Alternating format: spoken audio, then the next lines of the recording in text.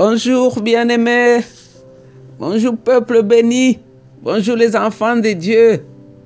Oh, le Père nous a fait grâce, nous sommes réveillés, nous respirons. Il a renouvelé son souffle en nous, sa grâce est encore répandue sur nous ce matin. C'est un joli lundi, le soleil est là. Ça nous prouve que la grandeur de Dieu nous soutient encore. C'est lui qui a créé le soleil, la lune, les étoiles. Il nous a aussi dans sa main. Il nous connaît chacun par son nom. Il dit qu'il connaît même les mèches de nos cheveux. Dieu nous a fait du bien. Il a renouvelé son souffle. Il a renouvelé ses compassions et ses bontés ce matin. Nous sommes sur la terre des hommes. Des grandes personnalités sont tombées. Il y a ce grand prophète du Nigeria qui est parti dans son sommeil. Mais toi et moi, nous sommes encore là. Parce qu'il n'a pas encore fini avec nous. Toutes ces choses qui se passent à gauche, à droite, c'est pour nous montrer qu'il y a un Dieu qui gère toutes choses. Il donne la grâce à qui il veut, il la retire quand il est temps de la retirer. Donc aujourd'hui, c'est encore une fois Maman Jeanne avec l'équipe de Maman d'adoration. Nous continuons la méditation dans Matthieu 24 que nous avons commencé il y a quelques jours. Aujourd'hui, nous irons du verset 3 au verset 8. Je vais lire la parole de Dieu. Jésus s'était assis sur le mont des Oliviers. Ses disciples s'approchèrent alors de lui en particulier et lui demandèrent: dis-nous, quand cela se passera et quel signe indiquera le moment de ta venue et la fin du monde? Jésus leur répondit: faites attention que personne ne vous trompe, car beaucoup d'hommes viendront sous mon nom et diront: je suis le Messie, et ils tromperont quantité de gens. Vous allez entendre les bruits de guerres proches et de nouvelles sur des guerres lointaines. Ne vous laissez pas effrayer. Il faut que cela arrive, mais ce ne sera pas encore la fin du monde. Un peuple combattra contre un autre peuple, un royaume attaquera un autre royaume. Il y aura des famines, des tremblements de terre dans différentes régions. Tous ces événements seront comme les premières douleurs de l'enfantement. Comme les premières douleurs de l'enfantement. Vous savez, quand les premières douleurs de l'enfantement viennent, parfois on ne réalise pas que c'est les douleurs de l'enfantement, car ça fait un peu mal et puis ça laisse. C'est ce que Jésus compare, tout ce que nous voyons aujourd'hui, tout ce que ses disciples ont vécu. Il dit c'est seulement comme les premières douleurs de l'enfantement. Donc, les grandes choses viendront. Je vais lire la même histoire dans Marc, comment Marc, lui, nous rapporte les événements ici.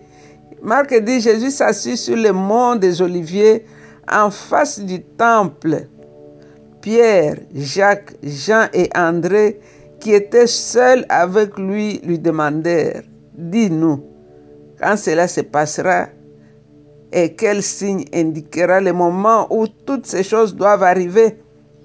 Alors Jésus s'est mis à leur dire: faites attention que personne ne vous trompe. Beaucoup d'hommes viendront sous mon nom et diront: je suis le Messie, et ils tromperont quantité de gens. Quand vous entendrez le bruit de guerre proches et des nouvelles sur des guerres lointaines, ne vous effrayez pas, il faut que cela arrive. Mais ce ne sera pas encore la fin du monde. Donc ici, le Seigneur est en train de donner un calendrier. Le Seigneur est en train de nous parler. C'est Jésus qui parle ici. Ce n'est pas Paul, ce n'est pas Pierre, c'est Jésus lui-même qui donne son plan des événements qui vont s'abattre sur le monde. Quand nous avons introduit le chapitre 24, nous avons dit que du chapitre 24, 1 jusqu'au 51, ou bien 24, 25, ça forme ce qu'on appelle le discours des monts Oliviers. Donc c'est un enseignement que Jésus a donné en privé à ses disciples sur les monts des Oliviers. Jésus répond à 3 questions concernant la destruction du temple, sa deuxième venue et la fin du monde. Alors, parfois, ce sont des sujets très difficiles, même les étudiants de la Bible n'ont pas pu vraiment expliquer ça bien. J'ai sollicité plusieurs commentaires bibliques. C'est qu'ils essayent d'expliquer, mais personne ne maîtrise réellement ce que Jésus est en train de nous dire ici. Quand est-ce que toutes ces choses vont arriver? Parce que la plupart de ces prophéties sont déjà arrivées. Du temps des disciples, ils ont vécu toutes ces choses-là. Donc Jésus ici a utilisé vraiment ce temps difficile qui avait précédé la chute de Jérusalem pour nous montrer à peu près comment ça va être avant sa venue, sa deuxième venue. Parce que les conditions étaient tellement compliquées, Jérusalem était brûlée, le temple était détruit, les gens étaient tués. Alors le Seigneur nous montre que ce n'est que des signes qui montrent comme les premières douleurs de l'enfantement. Tout ce que ces gens-là ont vécu, la terreur, c'était terreur, c'était la terreur. Mais le Seigneur dit que ça sera seulement le signe, le premier signe de l'enfantement. Alors aujourd'hui, le verset 3, il nous dit, il était assis sur la montagne des Oliviers. Vous savez, quand vous partez à Jérusalem, le mont des Oliviers est juste en face du temple de Jérusalem. Quand vous êtes en haut sur cette montagne, vous voyez très bien le temple. Alors le Seigneur qui parlait ici était assis sur cette montagne, c'est ce qu'on nous dit, avec 4 de ses disciples, d'après Marc. Alors ces gens lui ont posé la question, quel sera le signe de la fin des temps? Cela veut dire ce qui va annoncer la fin des temps. La deuxième venue, la deuxième et la troisième question sont les mêmes. Ces disciples juifs étaient intéressés par le règne glorieux de Jésus sur la terre, comme le Messie. Donc ces gens ne pensaient pas à Jésus venant pour l'Église.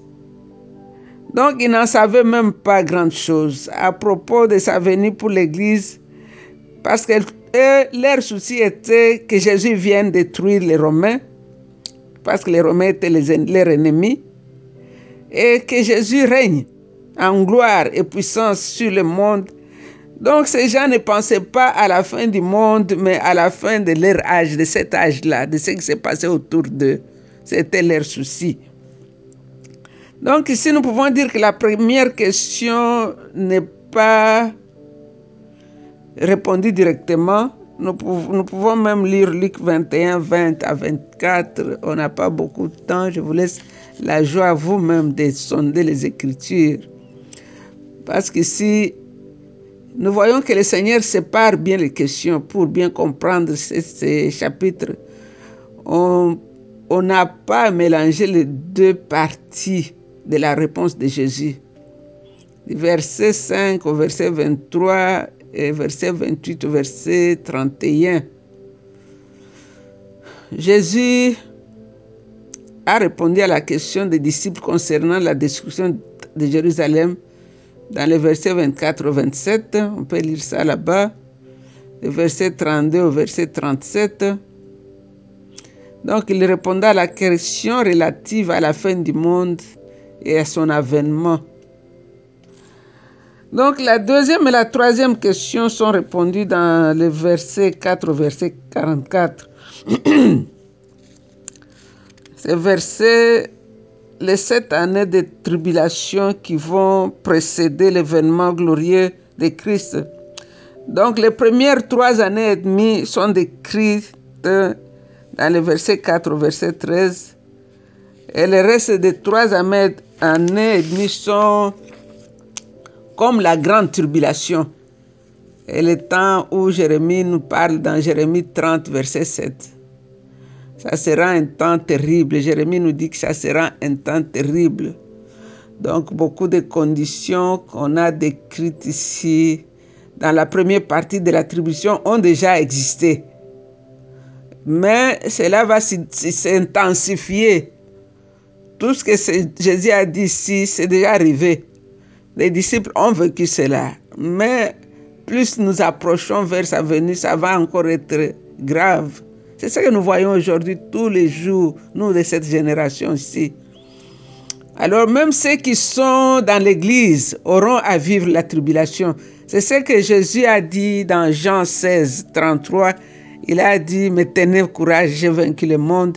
Il a dit, ça va arriver. Mais cela ne sera pas comme la tribulation qui va venir dans le monde pour ceux qui ont rejeté le Fils de Dieu. Et nous croyons que l'Église sera déjà enlevée. 1 Thessaloniciens 4, 13 nous le dit, avant les jours où la colère de Dieu va commencer. Le verset 4 au verset 5, pendant cette première partie de la tribulation, beaucoup de faux messies vont apparaître. Ces gens vont tromper plusieurs personnes. Nous voyons cela maintenant. Moi, je me rappelle, j'ai déjà vu des dieux au Congo. Celui-ci est Dieu, celui-là est Dieu, celui-là est prophète. Les gens vont vénérer ces gens, vont l'adorer, se rouler par terre. Et la plupart sont déjà morts. Les dieux là sont morts. Mais nous avons un seul Dieu qui est réellement Dieu, qui ne mourra jamais. C'est Jésus de Nazareth. Lui, il est immortel et il est sage.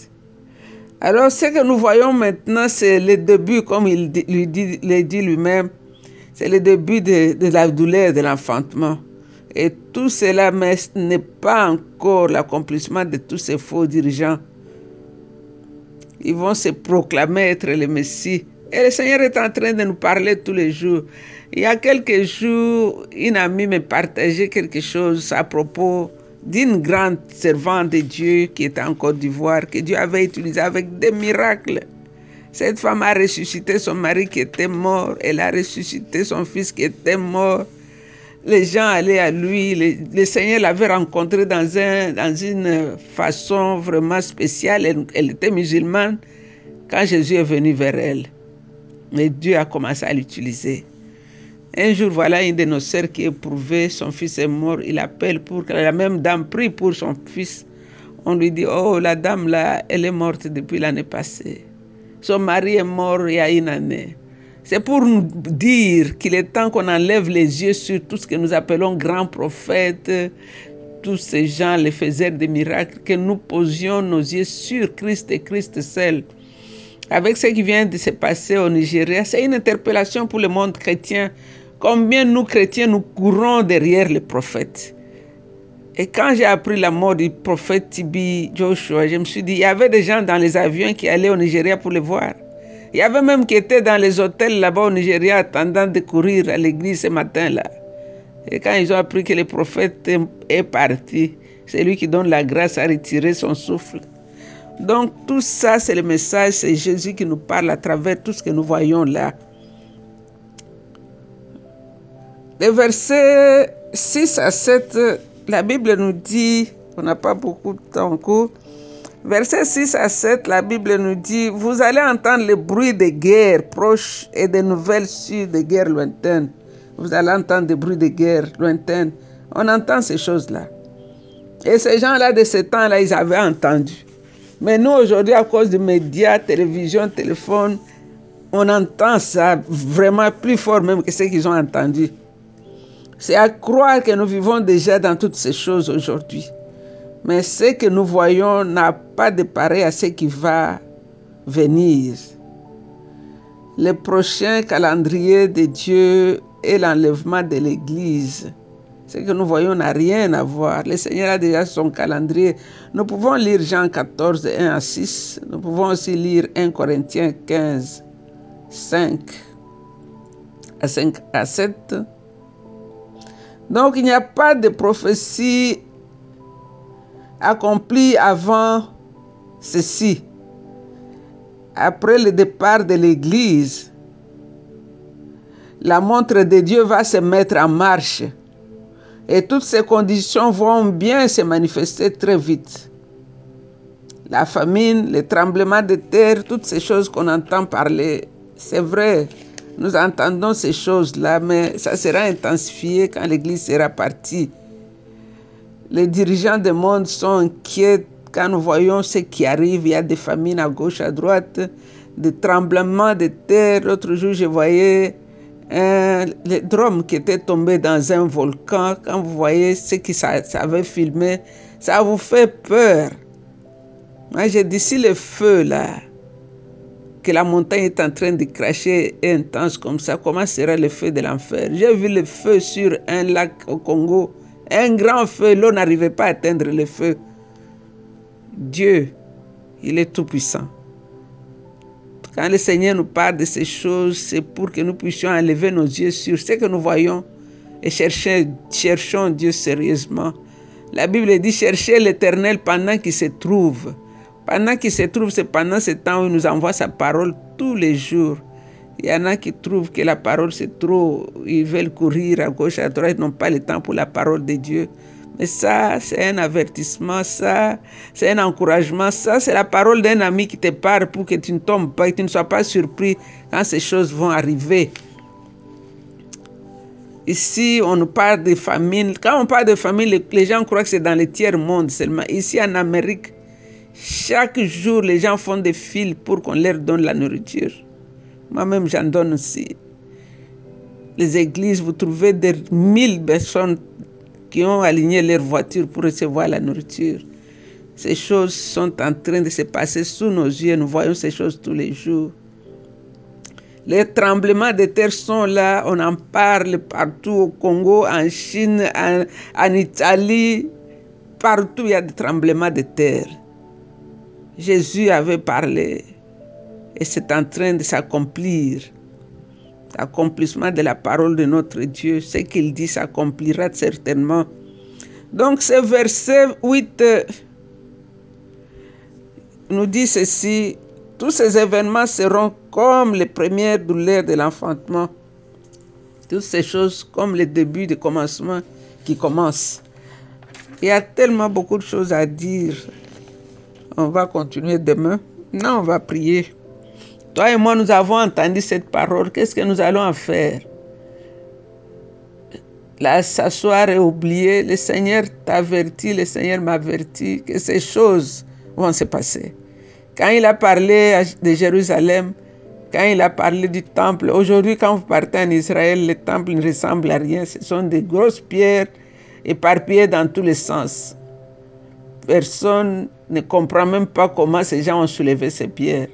Mais sa parole a fait que ces pierres ont été dispersées comme il avait dit qu'il n'y aura pas une seule qui va rester sur une autre. Donc la parole de Jésus s'accomplit totalement comme il a dit. Donc ce que nous venons de lire, ce n'est pas une histoire.